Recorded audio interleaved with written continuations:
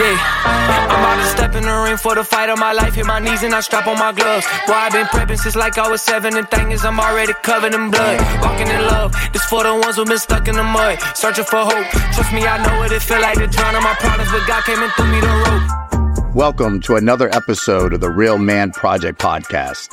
I'm your host, Jeff Meeks. What's up, guys? Doing something a little bit outside the box this morning. It's Saturday, August 12th, 2023. Hey, guys, like I always say, if you woke up this morning, you got the slobber off your pillow, you got the sleepy out your eyes, and you planted both of your feet firmly on the floor, then you're blessed. You got another day. God's not done with you. And, but hey, guys, I want to get on here on the podcast real fast and drop a quick message, man. Overcoming obstacles, right? That's not the message, but this morning we showed up at HQ. We've been going so hard, trying to drop a lot of content, a lot of knowledge for you guys, documentation of my journey, that we forgot that the power was actually out at HQ for today. They're doing some rewiring. And so instead of, right, what most people would do is simply just say, oh man, it's not meant to be, right? Let me call it a day, go home, kick it at the house, maybe go back and slobber on my pillow a little bit more. Now we decided to do something a little outside the box, and that's record a podcast while we're taking a walk. And the walk I'm taking with you guys today is going back in time, right? Going back to where, I tell people all the time, you never forget where you came from, right? Even if your past was bad, even if it's filled with some bad memories, I'm sure somewhere along the line, there was some good memories in there too. And so you never want to forget those. And so what we're doing today is we're actually going back to my old neighborhood. We were up at Azalea Park, St. Petersburg, Florida. And I grew up in I shouldn't say I grew up. I'm sorry. Let me backtrack. I grew up in Jonesboro, Georgia. As my story, some of you guys may know, some of you may not. But if you listen into episode 1, it kind of gives a little bit of context to and background to what I'm talking to you guys about. But when I was 14, I had to come down here and move with my father, and it was just at a point where he just wasn't ready. It kind of got thrown on him for the simple fact that my grandmother in Georgia was going through some things. As a young kid growing up without a father, I was going through some things. So I ended up being transplanted by the state of Georgia, here in Florida. And this is the actual house that I moved into. Corner of 76th and 13th Avenue, man. And it's, guys, look, I went from living in a duplex, sharing a bedroom with 2 half brothers, living basically in the border, in poverty. I know we had a roof over our head, but let me explain you and give you the context on that. It wasn't everything was cracked up to be. A lot of, it was dirty, a lot of roaches. My mom was asleep on the couch a lot. I was taking care of my half brothers, right? She was addicted to drugs and drinking and that lifestyle. And then I went and lived with my grandmother, and we fell on hard times. But the point of the story is, guys, when I came down here, right? If you look at this house, it's not a bad house, right? My dad was a successful businessman. He just was not ready to be a father.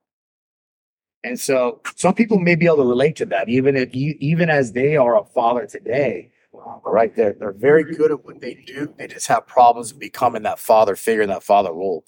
And, I blame my father a lot on, my background, right? My background history, because he wasn't around and he wasn't the father role and the father figure that needed him to be in the very detrimental years of childhood for a man, right?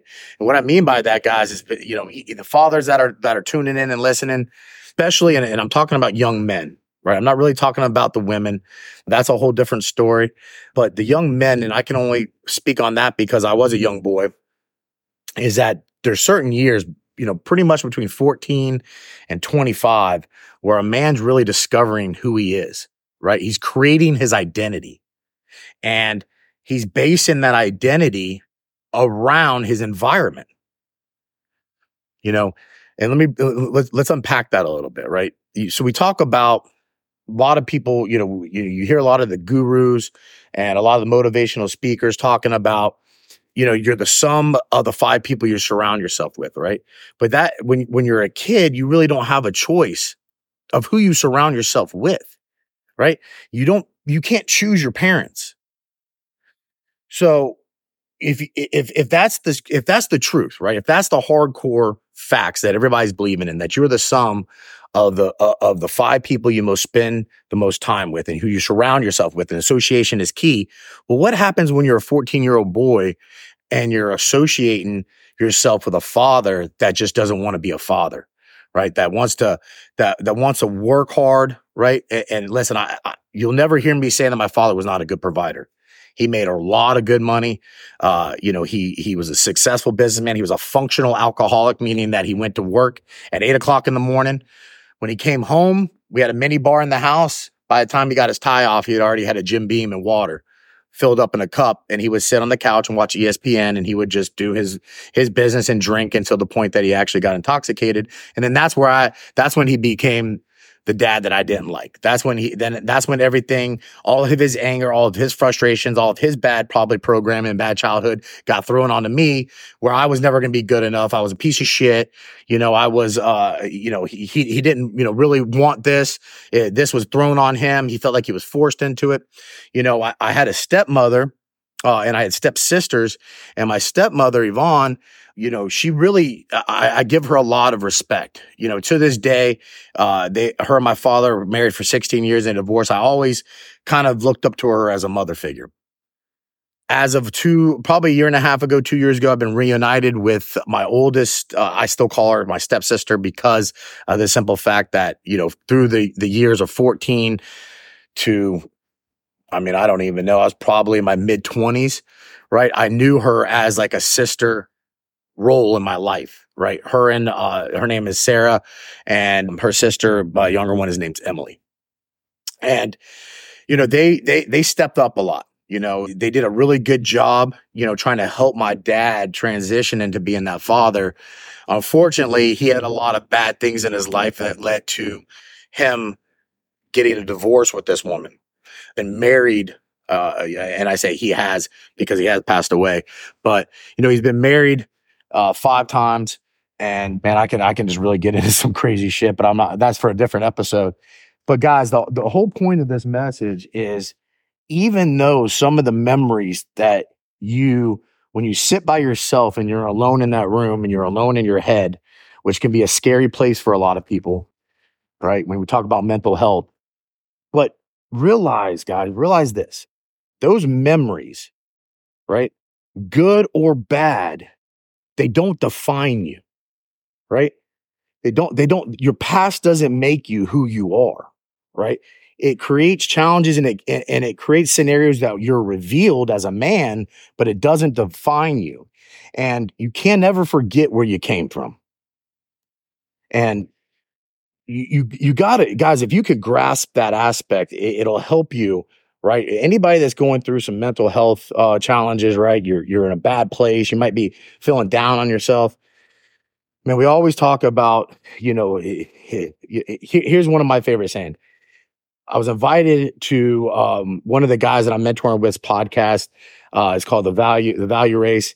And on the episode that I was on, I was talking about, man, when I was living in poverty, I had Spalding shoes on. I had Walmart brand shoes on, and the kids I was going to school with were Nikes and Reeboks, right?